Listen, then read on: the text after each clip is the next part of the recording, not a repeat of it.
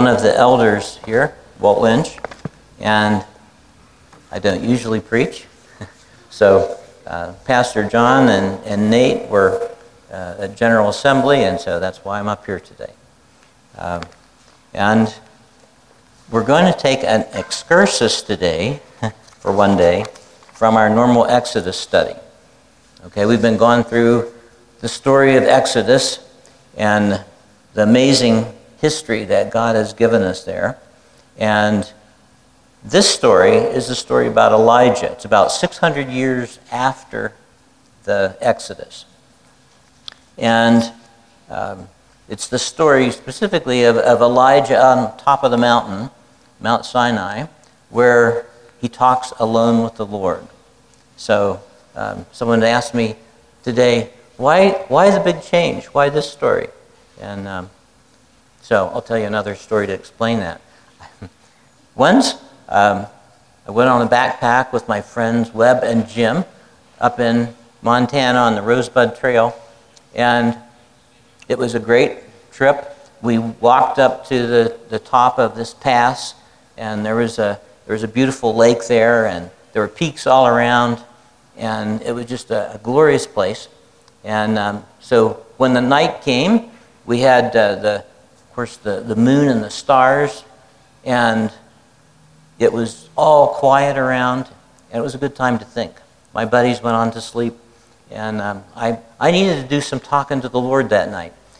So I, at that point in time, was working as an engineer, and I had a cross to bear, and the cross to bear, the name was Adolf.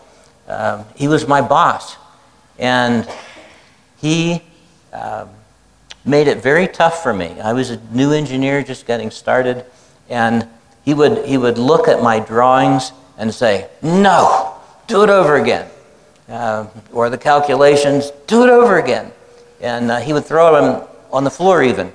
And boy, I got really mad and angry, and I was angry at God too. I said, "Boy, why do I have this guy as my boss? Of all the bosses I could have had, why do I have Adolf?" And so that night, I was looking at the stars and the moon, and starting to think about God. And He's a good creator. He made me. He made Adolf. He made all these beautiful mountains.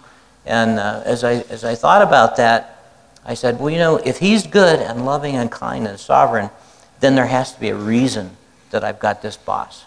And as I thought about it, I said, there probably is a reason. I don't know what it is right now, but I can learn from this guy. And so I remember praying and asking God's guidance. And then I went back to Pittsburgh, where my job was, and the Lord blessed that change of attitude, remembering that the Lord was good, and so whatever He was giving me, that there was good to come of that. And it was a blessing. As I worked with him later, we became friends, and he became my go-to person to go to for hard questions. So in a way, this story of Elijah, he goes up on a mountain, and he confronts God, and the Lord ministers to him, because he's pretty much a wreck when he gets to that place.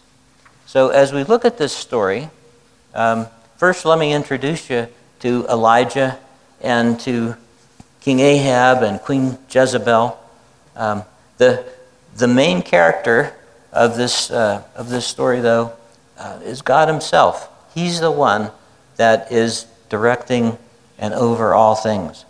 And in this, first let's take a look at Elijah. What do we know about him? His name is "My God is God Himself." That's pretty amazing. And he lived at a time when things were really tough for God's ministers, and lots of prophets got killed. So the first thing I want us to remember about Elijah is he was a person just like us. He was human just like us. It tells us that in James chapter 5. And he was a person like us, and yet he prayed with just amazing prayers.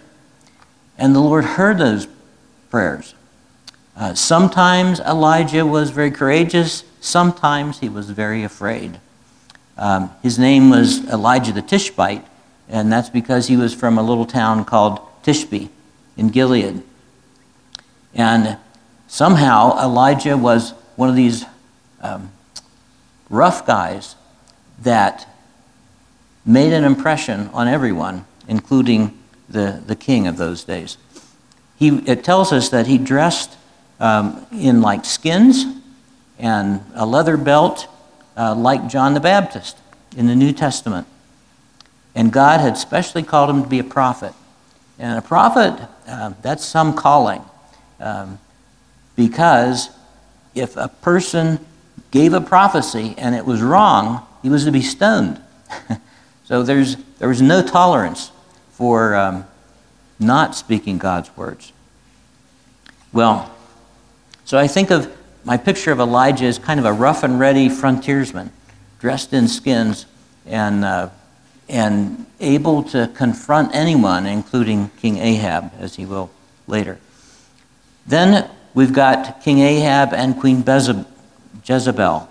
And Ahab tells us, we're told that he committed more sins, he did more to anger the Lord than any of the previous kings of Israel. So what are some of the things that he got into is he married Jezebel, the wicked daughter of the king of the Sidonians. And the Lord long ago had warned the children of Israel, do not intermarry with the godless people and the godless idols that they have. And here's King Ahab jumping right into that. He marries Jezebel. Jezebel brings her idols, and the idols that she worshipped were Baal and Ashtaroth. And came to Egypt and started spreading her religion the best she could, which was pretty effective. And so King Ahab himself began to worship Baal and Asherah. And he set up an altar in the temple that he made. So he made a temple in the capital city of Samaria, and then he added this idol to Baal. And not only that, but his wife, Jezebel, started going around through Israel and killing the godly prophets. And so at this point, Elijah thought that he was alone, that there were no more godly prophets left because of Jezebel. So there was in the Old Testament, there are places that are called the blessings and the curses. And one of the things that Elijah knew, and one of the things that King Ahab knew, was God wanted the people to worship him, to be that he was the true God and not to have any idols. And he said this in Deuteronomy 28, if you do not obey the Lord your God, the sky over your head will be bronze, the ground beneath you iron, and the Lord will turn the rain of your country into dust and powder. Well, that's amazing and a scary prophecy. And Elijah earnestly prayed to the Lord that there would be no rain until he said the word. And this was amazing. Probably Elijah popped up somewhere in the wilderness and talked to King Ahab and said, this is what's going to happen. As the Lord, the God of Israel, lives, whom I serve, there will neither be rain or dew in the next few years except at my word. Well, King Ahab may well have thought he was just a crazy prophet, but as months went past, there was no rain, there was no dew. And so then Ahab changes into an angry king trying to find Elijah. And it says that he searched all the surrounding countries, and he would make these other countries swear that, no, Elijah is not here. And over, he looked for this man Elijah that was, in his point of view, was bringing great pain to to his nation. And at that point in time, I want you to take a look at the Lord's love and grace that he poured out on Elijah. And the first thing that the Lord did is the little story I told to the children, is he told Elijah, go to the Kerith ravine, and I will provide water from the stream, and I'll have ravens come and feed you. And so that's what happened. Until the stream dried up, God took care of Elijah in that way. And then what did God do? In God's goodness, he told Elijah, okay, now I want you to go to the widow at Zarephath, and you will be able to get food and water there. And so he goes there, and the widow is so poor, she's saying, look, sir, this is the day that I was going to eat my last meal. I was going to take this meal and this oil and cook it up for me and my son. We were going to share one final meal together, and after that, we'd have to die. And Elijah said, this is what the Lord God of Israel says. The jar of flour will not be used up, and the jug of oil will not run dry until the day the Lord sends rain on the land. And so that's what happened. Once again, the Lord provided for Elijah. And it tells us that after 3.5 years of this drought, the Lord told Elijah, all right, now is the time to go see King Ahab. And so he goes to see him, and you can imagine what King Ahab is thinking. And it tells us that first Elijah came across a man named Obadiah, who was the palace administrator and a devout believer. And he had saved 100 prophets from Jezebel's killing spree. And so when Obadiah saw Elijah, he said, do you want me to set up a meeting with the king? And he was afraid that Elijah might be spirited away and that the king would then be angry at Obadiah. But Elijah said no. He promised Obadiah that he would be there. And so Obadiah set up a place for them to meet. And King Ahab, when he came up and saw Elijah, he said, is that you troubler of Israel? And Elijah said, I have not made trouble for Israel, but it's you and your father's household. You have abandoned God's words, God's commands, and followed the Baals. So then Elijah told him, bring all the people together on Mount Carmel, and also bring the prophets of Baal. And so on Mount Carmel was a mountain right on the edge of the Mediterranean Sea. All of the people gathered, 450 prophets of Baal and 400 prophets of Asherah, who ate at Jezebel's table. And they gathered together. And Elijah said, how long will you waver between two opinions? If the Lord is God, follow him. If Baal is God, follow him. There was no comment from the people. And that's not a good sign when the people don't say anything. And Elijah said, I am the only one of the Lord's prophets left, but Baal has 450 prophets. So let's have a contest. Baal's prophets choose one bull for themselves and cut it to pieces and put it on the wood, but don't set fire to it. And I will do the same thing with my bull, except I'll call on the name of the Lord. The God who answers by fire, he is God. And the people said, what you say is good. So I get the impression this is like a big football stadium full of people that are saying, hey, this sounds like an interesting contest. What you say is good. So the prophets of Baal called on their God for fire, and there was no answer. And at noon, Elijah began to taunt them and say, why don't you shout louder? Surely your God is a God. Maybe he's deep in thought. Maybe he's too busy. Maybe he took a walk. And the prophets of Baal got so upset, and they tried and tried to have this false god, provide fire. And it didn't happen. It says they continued in their frantic prophesying till time for the evening sacrifice. And at that point, Elijah called the people together to him.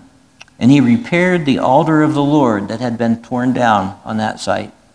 And he dug a ditch around it. And he added 4 jars of water. And he had that poured on 3 different times. So you're looking at 12 jugs of water soaking this wood. So he was making it harder for God. And Elijah prayed, Lord, the God of Abraham, Isaac, and Israel, let it be known today that you are God in Israel, and that I am your servant, and have done all these things at your command. Answer me, Lord, answer me, so these people will know that you, Lord, are God, and that you are turning their hearts back again. And then fire from the Lord fell and burned up the sacrifice, and the wood, and the stones, and the soil, and all the water. And when the people saw this, they fell on their faces and said, The Lord, He is God. The Lord, He is God. And Elijah commanded the people to take the prophets of Baal down into the valley and slaughter them. Then Elijah went to King Ahab and said, All right, prepare for rain.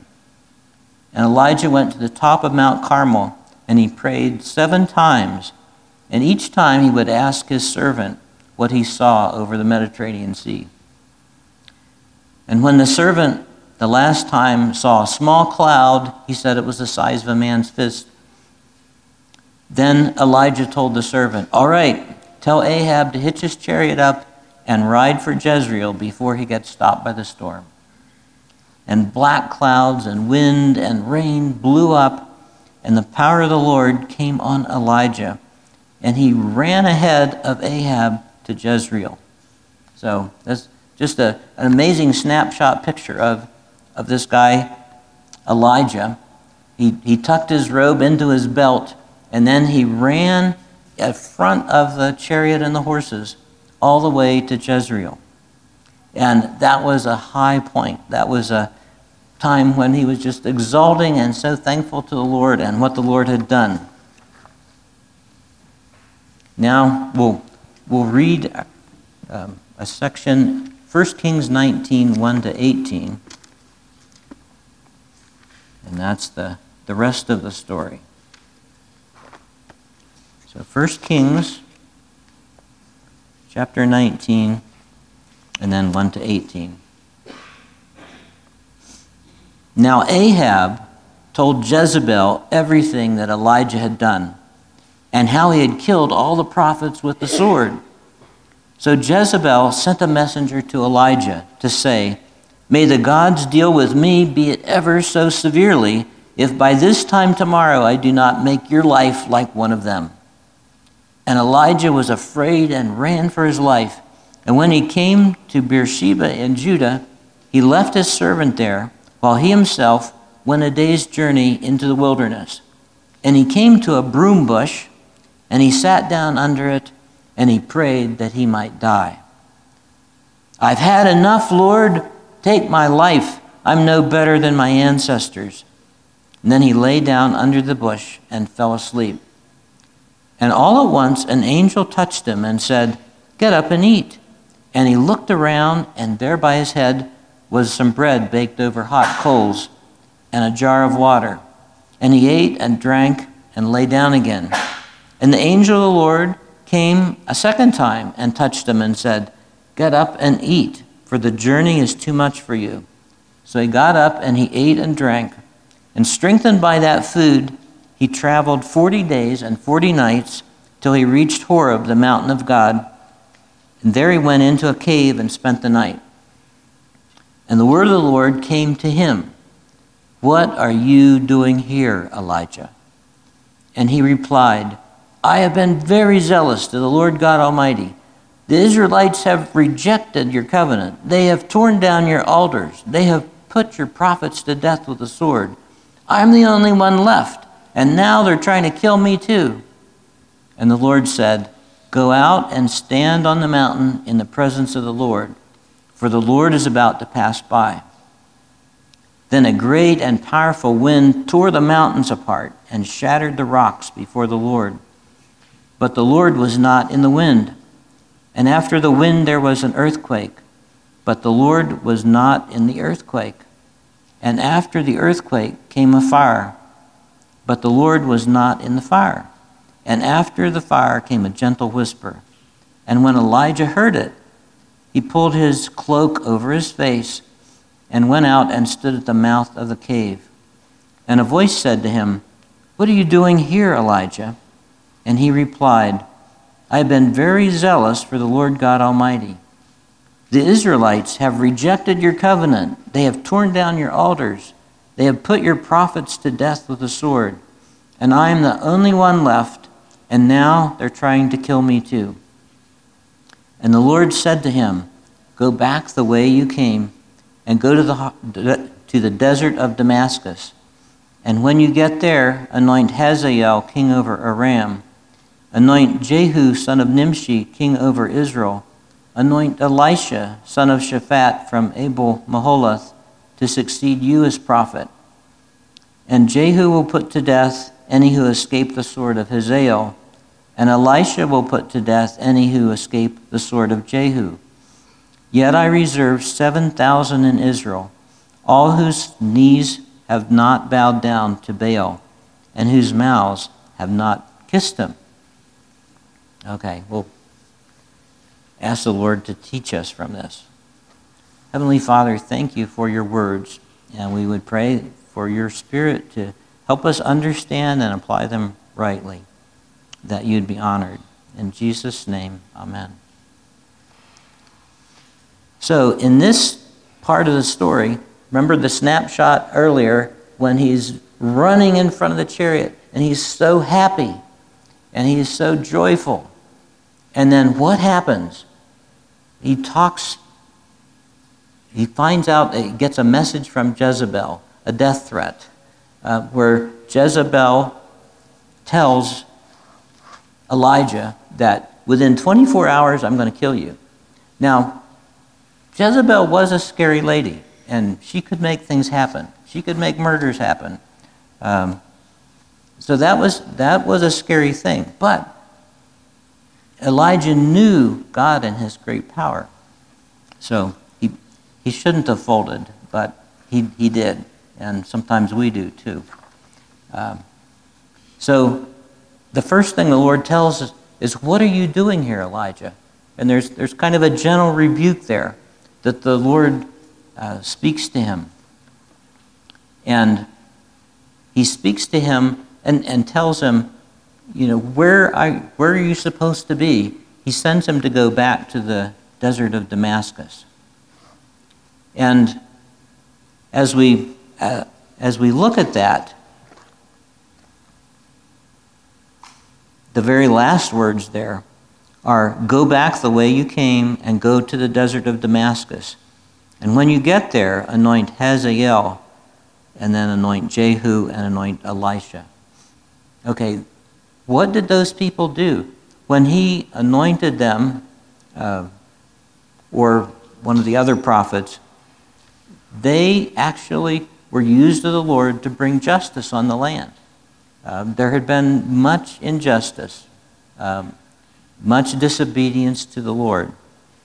And when he goes back to this and does what the Lord told him to do, to anoint these people, then the Lord did provide an answer. He did provide justice on the land.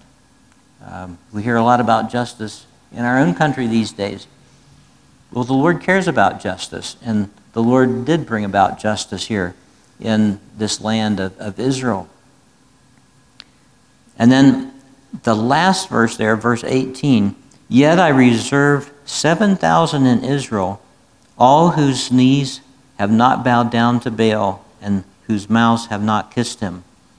And I think this is a really a key verse, that Elijah over and over thought that he was by himself, that there was no one else around him.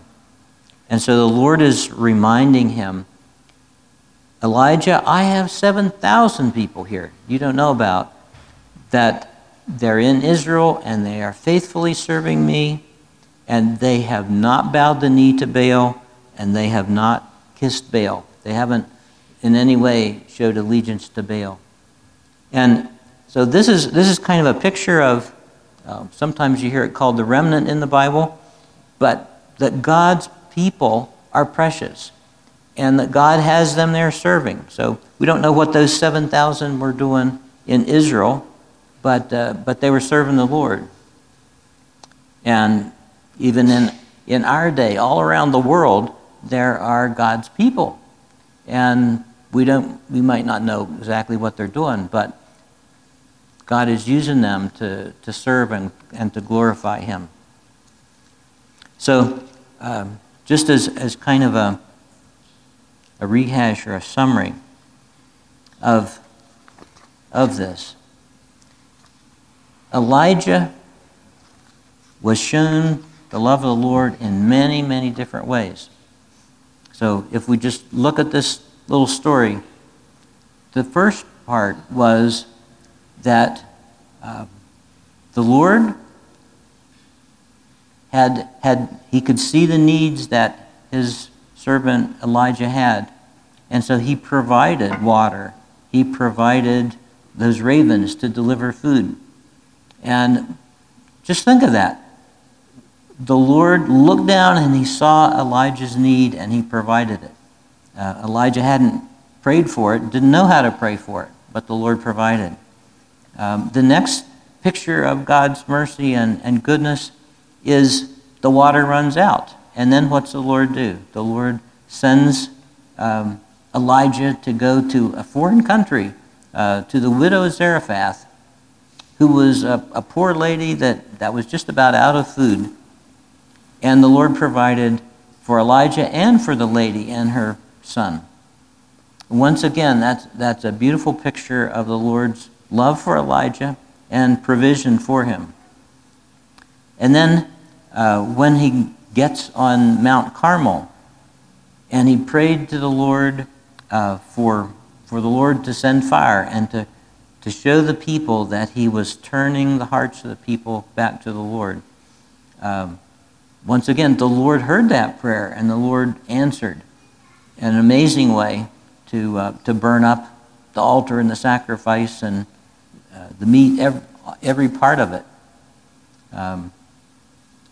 The next part I'd like to look at is look at the discouragement that Elijah had there under the broom bush.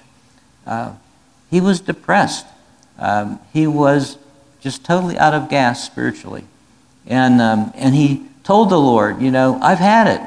I'm no better than my ancestors. Just take my life.